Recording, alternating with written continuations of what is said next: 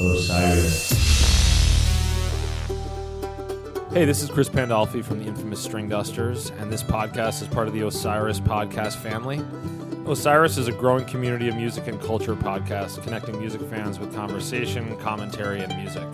Osiris works in partnership with Relics. Check them out for all kinds of new music, news, and information.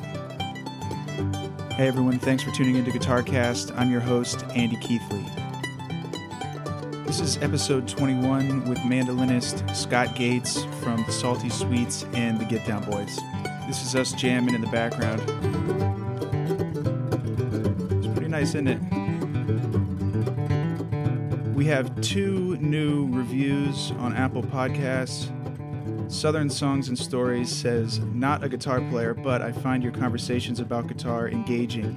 They speak to the mystery of what makes music so unifying, so necessary to us all.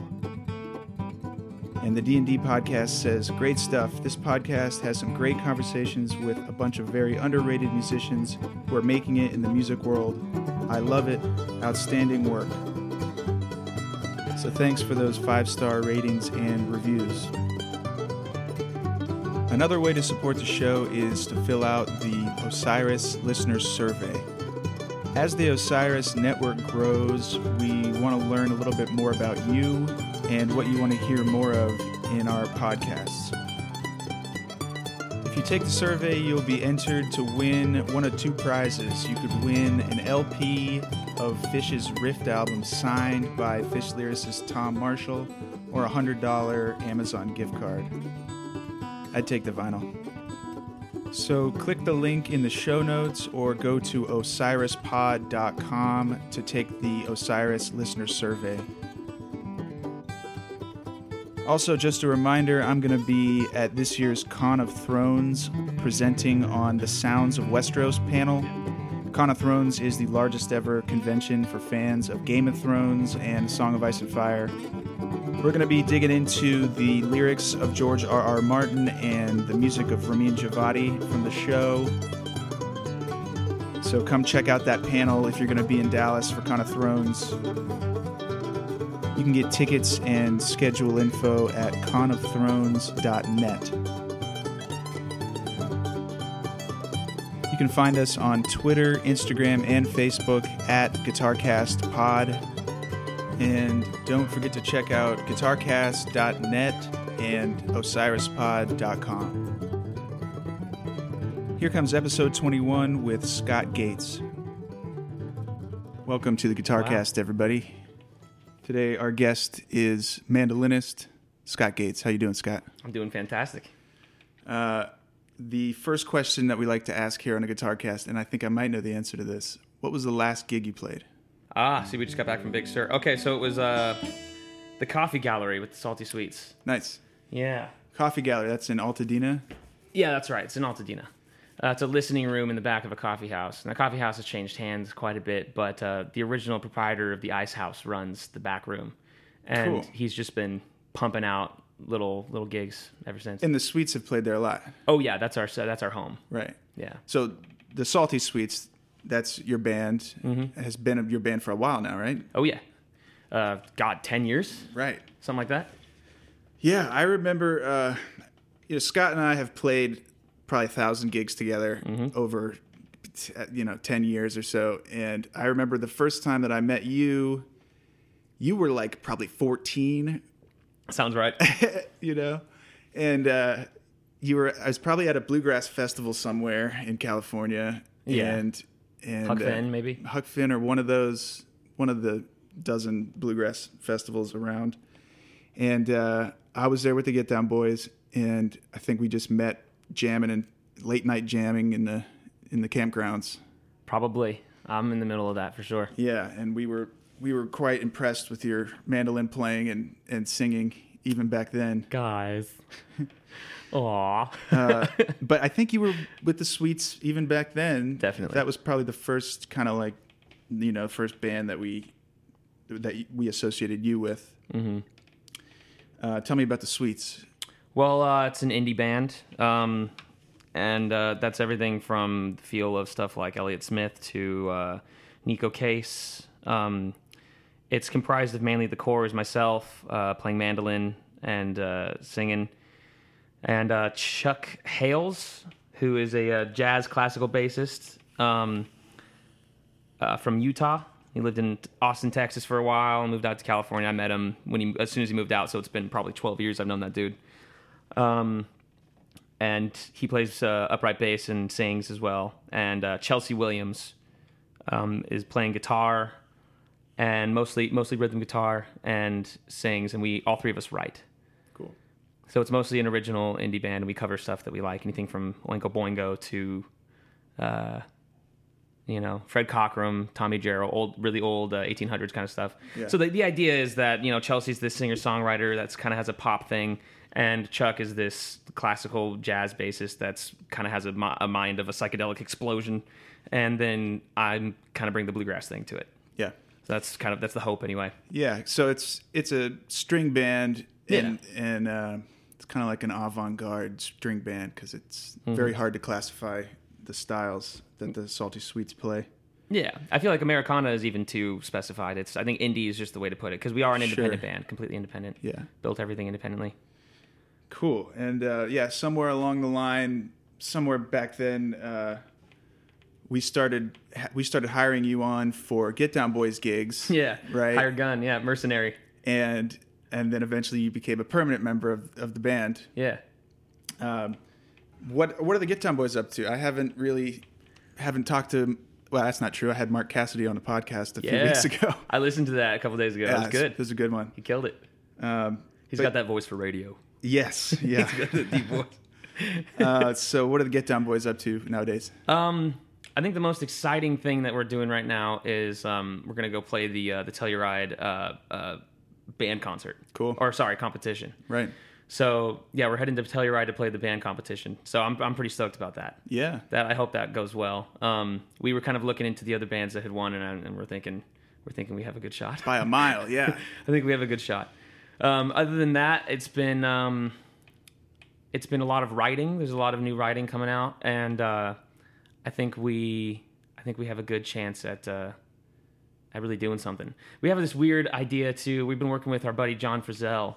And we have this weird idea of recording the entire Peanuts Christmas album with bluegrass band, which is kind of it's one of those things that like it'd be fun to kind of record and put out and see what happens. Absolutely, that's a classic. That's just one of the only listenable Christmas albums out there, and that'd be pretty cool to hear with a bluegrass instrumentation. Have you heard Bob Dylan's Christmas album? No. Should I? Oh yeah, it's all traditional, So you got the bells, you got wow. It all comes in with violins and like da, da, da, da, and he's hark the herald. Nice. It's just like Tom Waits meets like That's Dean great. Martin. It's hilarious. Cool. I'm actually playing your guitar that you brought in today. Yeah. Tell me about this guitar. Well, it is called Guitar Cast, so That's I figured right. I'd bring it in. So I was looking for a guitar for a while. Israel has been messing with this guitar, and I just wasn't happy, and I needed my own. I had a Blue Ridge, a BR-140 that started to collapse on me, or implode. Really, the bridge was starting to lift off the top, and it was one of those things that we got it for like $200, and we didn't want to fix it, so. It would be more expensive to fix it. So I was looking for a guitar forever, couldn't find anything. And my buddy Paul Davis, you probably remember him, he's had this guitar sitting in his closet, and I was griping to him over it on the phone, and he was like, I have this Martin. You remember my Martin? Yeah. He's like, it's really woofy. It's a good band guitar. You might want to come check it out. So we roll in to Boulder Creek in the Santa Cruz Mountains, and it's sitting in this wet fucking closet, and it's like in this ratty case. We pull it out, and after taking it to a few festivals and taking it around to a few people, it turns out it's a 1983 Martin D41V. And the V stands for vintage line. So they called up these builders from the 40s to come build a few of these guitars. And they called it the vintage line. So this is kind of 40s, but it hasn't had enough time to open up, but it's a great cut of wood. It's basically a D28 with better wood. Yeah. And it's a D45 with way less bling. And it's a throwback to the herringbone. So you have the herringbone around edge of the guitar, Yeah. right around the edge of the That's face. nice. Yeah, I love it, man. It's one of those things. It's like you find some of the best instruments that way. It's like been sitting in somebody's closet. That's, Yeah. it's always a good sign. It makes you wonder what's all out there sitting in somebody's closet right now, or somebody's garage where they, got some priceless instrument that will never see the light of day. Well, here, let me divert to mandolins real quick too. So on top of this, I've heard this story where this dude's in New York, right? And he's checking out pawn shops. He's kind of a pawn freak, and he's a bluegrass dude, and he knows his mandolins. And he walks into a pawn shop in Brooklyn, I think, and there's a mandolin on the wall. And he gets closer and closer to it, and he's like, "That looks like a Gibson. It's definitely an F5." He gets closer. That looks like an old Gibson. And he nonchalantly, asks the dude to come over and he says, "Hey, can you pluck that off the wall for me? Let me just take a look at it. Maybe, I don't know. Maybe I kind of want it. It looks pretty. Might go good on my wall." And he takes a look at it and he looks inside. Not only is it a Lloyd Loar, it's a signed Lloyd Loar. Wow. And it's pre-fern. So it's got that vase at the top, and his hand starts shaking and he goes, "Hey, so, how much do you want for this piece of shit?" And he goes, "Well, I guess $100 would be good." Wow. And the dude had the balls to talk him down to $50. Wow, nice. And then the dude sold it. This is a Yeah. friend of David Nadish's. It's the dude sold it and put a down payment on a house, bought an RV. I guess if you'll give yourself away if you say $100, I'll take it, no problem. Yeah, exactly. Then he's gonna think something's up, so you almost have to talk him down. Mm-hmm. That's It's crazy. a hell of a story. Yeah. I don't remember much from my childhood, but that's definitely one of them that Yeah. comes along. Yeah. So when did you get into like bluegrass and mandolin and going to these festivals and stuff? Pretty early. Start of that story is my grandfather's from Sicily, and he brought the mandolin to the family gatherings. To every time there was a Thanksgiving or a party or a Christmas, anything like that, he pulled out the mandolin. And it was a family of musicians, but it was kind of scattershot. My uncle Scott, who's my namesake, played bass for Three Dog Night, for example, and Tiffany. Wow. That kind of era of like 80s music. And then my uncle Bruce was kind of a studio musician kind of guy. So it was a little all over the place, and they would just kind of play rhythm to my grandfather, who would sit there and play through the lead on some of the pop tunes from like the 20s to the 40s and some old Italian numbers. And he wrote a few. So the mandolin was pretty prevalent right there. And then I wanted to get into it. I've been playing piano since I was 3 years old. It's been my whole life. My parents got me on it. And trying to follow the mandolin in California gets you to people who play bluegrass. Right. So I'm trying to follow that. I'm 7 years old, and I'm picking up the mandolin for the first time, and finding a teacher. The first thing they teach you is something like Blackberry Blossom. Yeah. And if you think about it, it's a scale. Yep. It's just a more fun to listen to scale. So we followed that, and then about 10 minutes from where I lived out in the Mojave Desert, they had the Huck Finn Jubilee, which is where I think we met. Yeah. Probably. Again, I don't remember much because you and I did a lot of partying together. Yes, we did. Yeah. Memories are a little hazy from back in those days. Yeah. So bluegrass was your first kind of introduction to the instrument. I think so. Yeah, everything was so classical coming from piano. So I would say that the mandolin and singing eventually is what. I fell in love with bluegrass right away, Right. for sure. Oh, yeah. And it's more of a community and a philosophy than it is a style of music, I think. Yeah. It's kind of like how jazz is more of a philosophy than anything. Right. So in the same way. Yeah, I don't think most people realize that California is like the second, maybe third biggest bluegrass region after like Appalachia and like maybe the Northeast. As far as region, yes. Yeah, and when you think bluegrass, a lot of people don't think California necessarily, but it's huge. It's huge, mostly up north of L.A. It makes its way into L.A. from time to time. But yeah, you're looking at it. right, it's right. doing me, man. I know all about that. Bluegrass Siberia. But like, man, for years we did festivals up and down the state, and people came out, and the jams were big, and there was just young kids and all ages, and like Oh yeah. it was a pretty big deal, and it kind of has its own. In some ways, it's more traditional than back east because you have this progressive bluegrass thing happening back east, which is very cool, and it's very impressive to watch. Right. The kind of more progressive sound.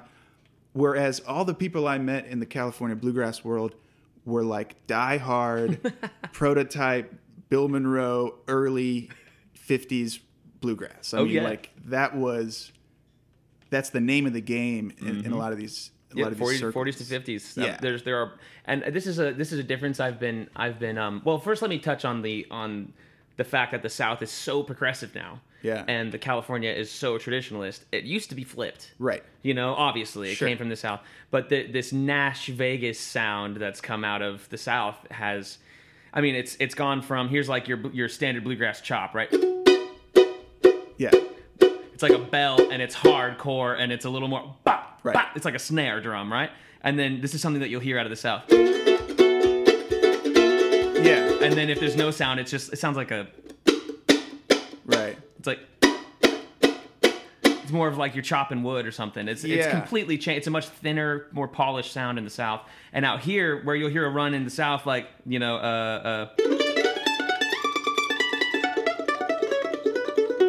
and out here, you're gonna hear.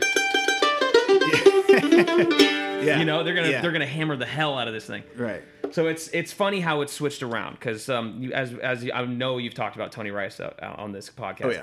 So as Tony Rice came out of California and was playing a progressive style. Yeah. You know? Like in the 70s, it was, and Ricky Skaggs lived out here too at that time. And you have like Clarence White, and California was definitely the home of bluegrass for a time. Hell yeah. It's and as far as associations too, you're mentioning the regions, Right? You know, per capita, a place like North Carolina has way more banjo players than any other state. But as far as associations, you know, the International Bluegrass Music Association puts on a huge convention and festival and concert series. Started in Louisville, moved to Nashville, and now it's in Raleigh, North Carolina.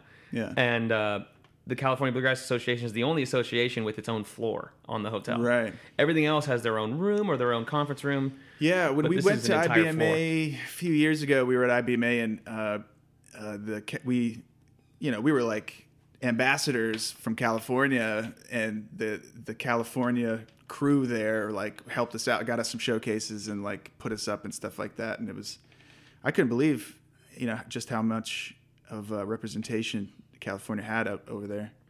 And there are probably huge, yeah. there's a number of bluegrass associations in California, all up and down the state. Yeah, it's split up into it's regional within California for sure. Yeah, but it's I mean, man, I first got into bluegrass in Boston, but right as I was leaving Boston, so I kind of caught the bug, and then like a year later, I was living in California. So right when I was like at the prime of my excitement for bluegrass, I was here in California and going to these jams and to the festivals and stuff. And so it wasn't spoiled for me yet. Like it was still new and very fun. And like I just remember really getting into the traditional aspect of it, because I feel like I was a little nervous and a little like scared of the progressive players, because in New England there's all these monster players that a lot of them got into bluegrass after a jazz background or like a gypsy background. So it sounds like a squirrel stuck in a piano. Yeah, exactly. It's like intimidating, man, Yeah. Whereas I came out here and everyone's like, no, you're playing too much. You got to play a little less, and you gotta go listen. Yeah, play the melody and go listen to some 40s and 50s, Bill Monroe. And Yeah, that's the number one mantra from out here, man, is start at the beginning and then move forward. Yeah. A lot of people, which is great that you start somewhere like I know a woman that started at the Steel Drivers You know, she was into pop country, straight ahead, Right. like radio country. Yeah. And then, if you want to even call it that, and then it slowly moved backwards to the Steel Drivers, Chris Stapleton. And then you start getting into things like Balsam Range, Special Consensus. Yeah. And then you start moving backwards to things like Larry Sparks. Yeah. And that's where you're like, boom, you know? Yeah. And then go backwards from there. And he played with Ralph Stanley, who was the first recorded bluegrass, and then back to, as far as an album. And then you get into, you know, Flatt and Scruggs and Bill Monroe. And that's it. That's all you need. Yep. Right there. Stanley Brothers, Flatt and Scruggs, Bill Monroe. Yeah, I mean, you know, I took that advice and I started at the beginning, but I never really left. I never really got out of that early stuff. Like for me, I consider like the Tony Rice Unit to be one of the new bluegrass bands. You know, That's awesome. I don't know. A lot of the actual new stuff, I can't get behind a lot of it, man. It's too poppy and Of course, yeah. it's no, they're just trying a to sell little it. too. It's not rugged enough for me. It's not Right. like. It's part of the appeal of bluegrass is that it's not polished and it's not. You know, opera Well, it's real. in a way. Yeah, It's real, man. It always has sung and reflected the predicament of the entire human experience. Yeah. Love, jealousy, and Right. death, and war, and I mean everything you can think of that sucks and is awesome about being a human is Bluegrass has got a bluegrass song will about cover it. it. Sure. Yeah, in a really raw way. Support for this podcast comes from Zuri Food, all natural, all human grade dog food, offering 4 different diets to optimize nutrition for your pup, and now 2 different kinds of dog treats as well. Visit www.zurifood.com today to order yours because pups are people too. Those are the building blocks of bluegrass. exactly. Old time and blues, the Appalachian grass and the blues from the farms. Yeah. So, what do you say? Let's play a little old time. Let's do Lost Girl. Yeah. So I want to talk about this before we get into Yeah, it just yeah. a little bit. So the melody is going to accentuate different harmonies that the rhythm and the chord structure does not imply whatsoever. The rhythm and the chord structure are going to be 1-4-1-5-1 pretty much the whole time. There's a little change at the end of the B part, but otherwise it's as straight ahead. It's like Bluegrass 4 number 2. You know, it's like the most straight ahead idea of bluegrass, or at least this type of music where bluegrass came from. And the melody is going to go to places like, can you play that first chord? That's making a G6 right there. And then the next chord is going to be it's over 4. It's a C major 7. These dudes back in the late 1800s up in the mountains were playing jazz in a way without realizing it. Yeah. You know, they were just like, "Wow, that sounds pretty." Right. You know? Exactly. Pretty sounding. And not all of the songs are this intricate or this impressive, but a lot of them are. Yeah. And then it's a G. So just listen for that. This melody is absolutely gorgeous, and I'm not really going to stray too much from it. Now.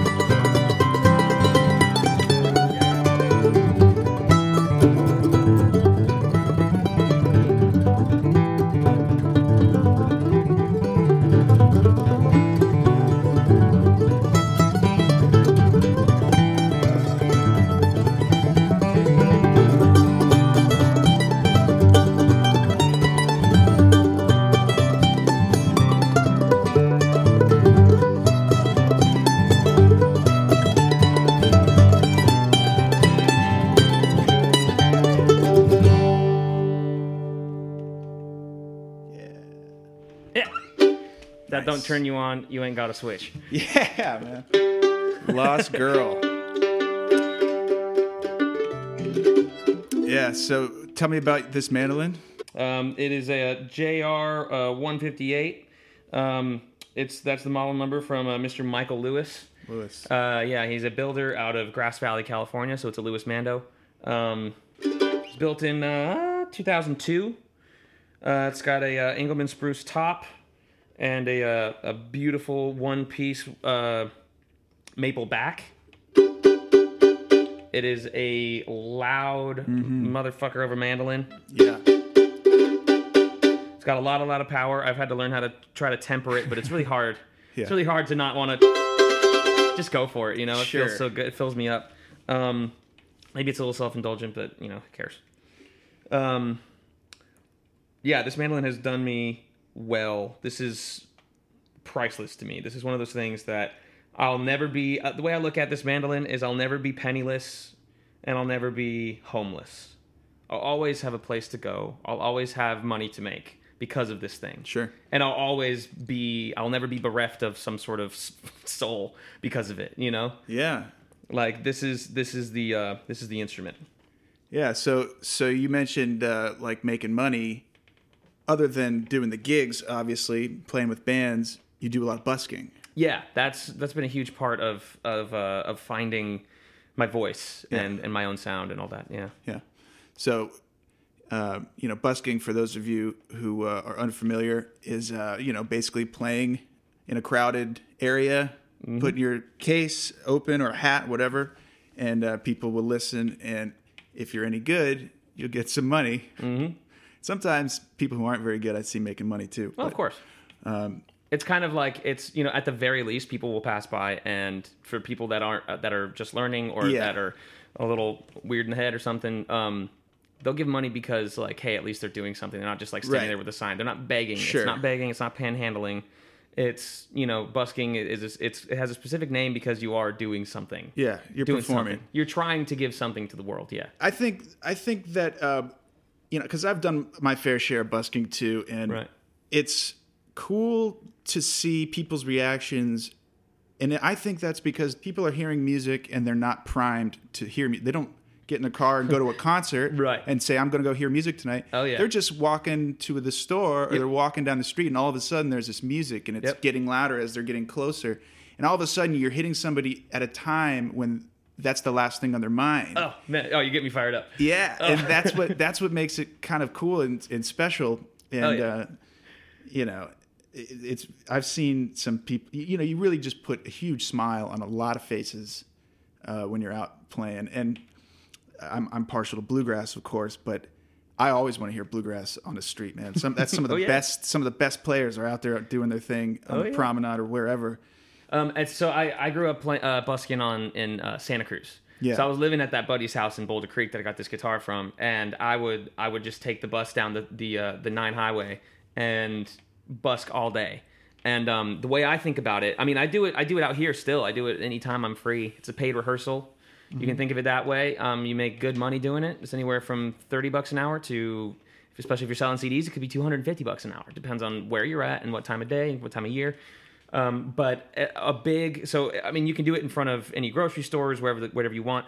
But in Santa Cruz, the way I thought of it, and this is going back to your, this is pertinent to what we were saying. Yeah. The way I think of it is this street is a vein, and all these people are blood cells, and it's my job to create a clot. So my favorite thing to do would be to set up, get going. I really like using the mandolin because it's another thing that grabs people out of their routine. You're trying to snap people out of their routine. So I would do relatively, not flashy songs, but something that's high-pitched, fast, fun to listen to, get people in the mood. People will stop and start listening, start filming, start tipping, and then you can snap people out just by noticing that there's people standing there. So once you start a little crowd, a bigger crowd will form. My favorite thing to do would be to grab this huge crowd, get a huge one going, playing a bunch of fun stuff, and then hit him with something really heavy and sad. And my whole what I wanted to do was make people cry in public. Yeah, absolutely.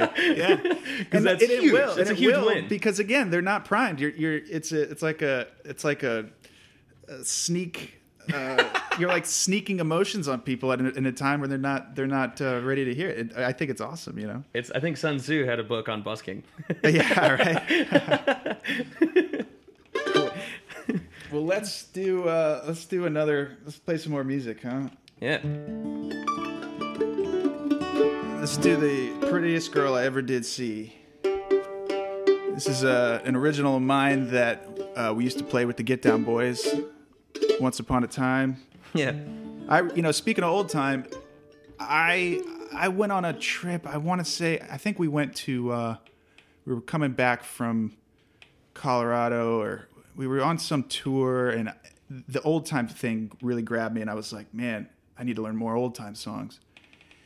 And I also thought, I need to write some old time, write some songs that could be written 150 years ago. You know? Yeah, make it fresh. That's kind of my goal. And this kind of came out of that. So there's it's not like a verse chorus type of thing. There's just verse after verse after verse after verse. It's very simple chords, and the melody is relatively straightforward. So this is my take on a modern old time song, Prettiest Girl I Ever Did See. Yeah.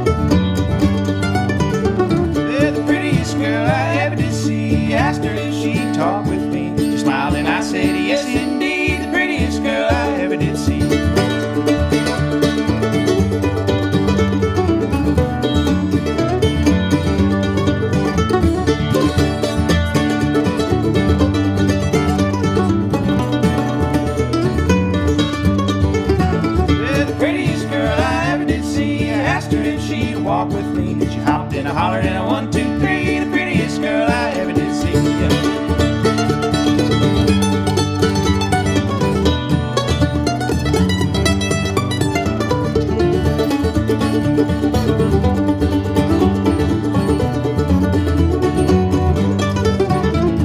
the prettiest girl I ever did see, asked her if she'd sing with me. She kissed me neath the cherry tree, the prettiest girl I ever did see. Yeah.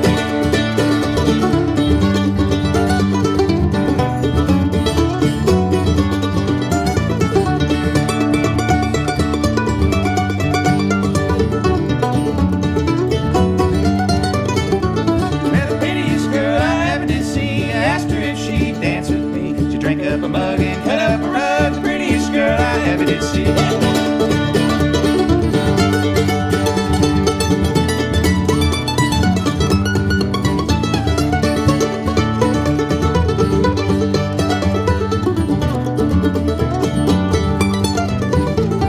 the prettiest girl I ever did see, I asked her if she'd talk with me. She smiled and I said, yes indeed, the prettiest girl I ever did see.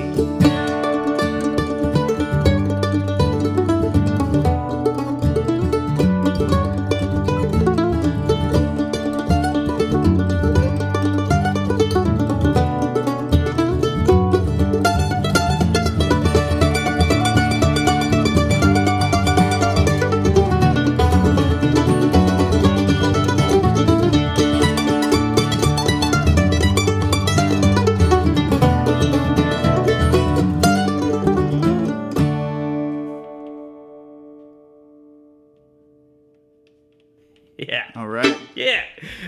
Sounds great, man. Gets me fired up. See, this is the kind of thing. This is a great example of old time because it's so meditative, and that's why it's repeating those melodies. Yeah. Because the bluegrass thing is a very much like modern kind of song structure. You know, verse, chorus, solo, verse, Right. chorus, solo, Yeah. and this is just like verse, melody, verse, melody, verse, melody. Yeah. It's you're supposed to kind of nerd out on it. Also, I don't care if you put this in here or not, but I'm gonna call you down on this. She kissed me neath the cherry tree. You dog! Now, if that doesn't turn you on, now you really don't have a switch. You are switchless if that doesn't turn you on. I remember Kiss beneath the cherry tree. I know what you mean. when what are you talking about, man? There's a tree, Yeah, oh, sure. and you know. Well, that's another thing I wanted to capture. You know, like Trying to wax poetic. these songs. You know, long before rock and roll was like tongue in cheek. Dropping sex references in songs. Oh, yeah. Long before that, bluegrass was definitely doing that. Oh, yeah, okay? it's tongue and taint. It's all over there. Man. It's all. So I did not want to shy away from that, and I really that line jumped out at me too. You know. There's a great song called "Walking the Dog." Yeah, hell It's yeah. a Webb Pierce tune originally, which is kind of this old country. You can compare him to somebody like Ray Price, Buck Owens, maybe. I mean, around that era, anyway. And I had been singing this song. It's a great bluegrass tune. Bluegrass people covered it. Jimmy Martin's, I think, the first one to cover it. Kind of this like 1.5 generation Yeah. of bluegrass. Yeah, exactly. And he, so he would play it, and it was a song that went around. It was an easy progression. It was really fun to listen to. It's bouncy. I'm walking the dog. I ain't feeling blue. I'm walking the dog. Yeah. So I'm thinking. I ain't thinking about you. I'm full of pep. No worry, no how. I'm walking the dog all over the town. So it's like such an easy life since the day I left you, right? So I'm thinking, okay, like he's single, he's fresh, he just left the relationship, and he's walking his dog, and that's great. And I'm not thinking anything of it. I'm not thinking anything of it until I swear to God, I'm singing this song for like 15 years, 15 years. And Then it dawns on you. One day it dawns on me, and there's this one line that goes, "I'm walking the dog, all the law will allow." And I'm like, all the law will allow. So this dude's walking. Where is it Walking illegal to his walk your dog? dog. Oh, oh, the little dog. Got it. His little dog. Wiener dog. Yeah, wiener dog. Okay, walking the dachshund. Yeah. Let's do Walking the Dog, and then we'll do that Bill Monroe tune. Oh, we can go into it. Yeah. Yeah. Is it? We're gonna do in the same key or? Yeah, it's in the same key and it's the same chords too. So it'll be a figure it medley out. of we'll play Walking the Dog, and then I'll hop into this Bill Monroe tune. 1, 2.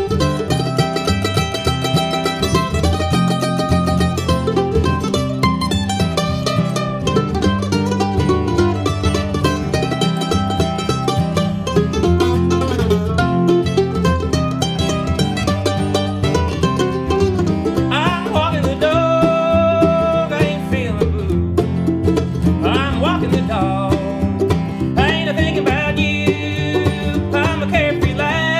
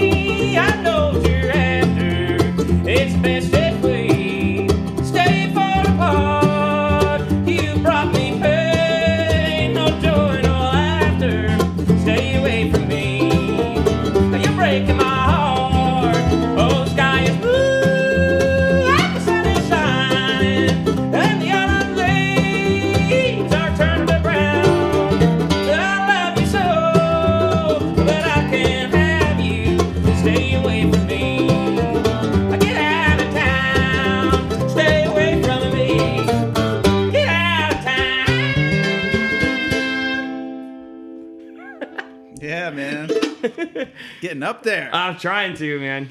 It's we edited it out, but Andy punched me in the nuts for that one. That's right. Well, hey, Scott, thanks for being on the show, man. Thank you. Hope you had a good time. Oh, of course, yeah. I'm a big fan of podcasts, and I'm a big fan of this one now. Anything on the Osiris Network, for sure. That's right. There you go. All right. Well, thanks, everyone, for listening. We'll see you next time. This episode was produced, hosted, and edited by me, Andy Keithley. Thanks to our sponsor, ZuriFood.com, and thanks to RJB and Tom Marshall and everyone else over at the Osiris Network. Thanks for tuning in to GuitarCast with Andy Keithley. See y'all. Osiris.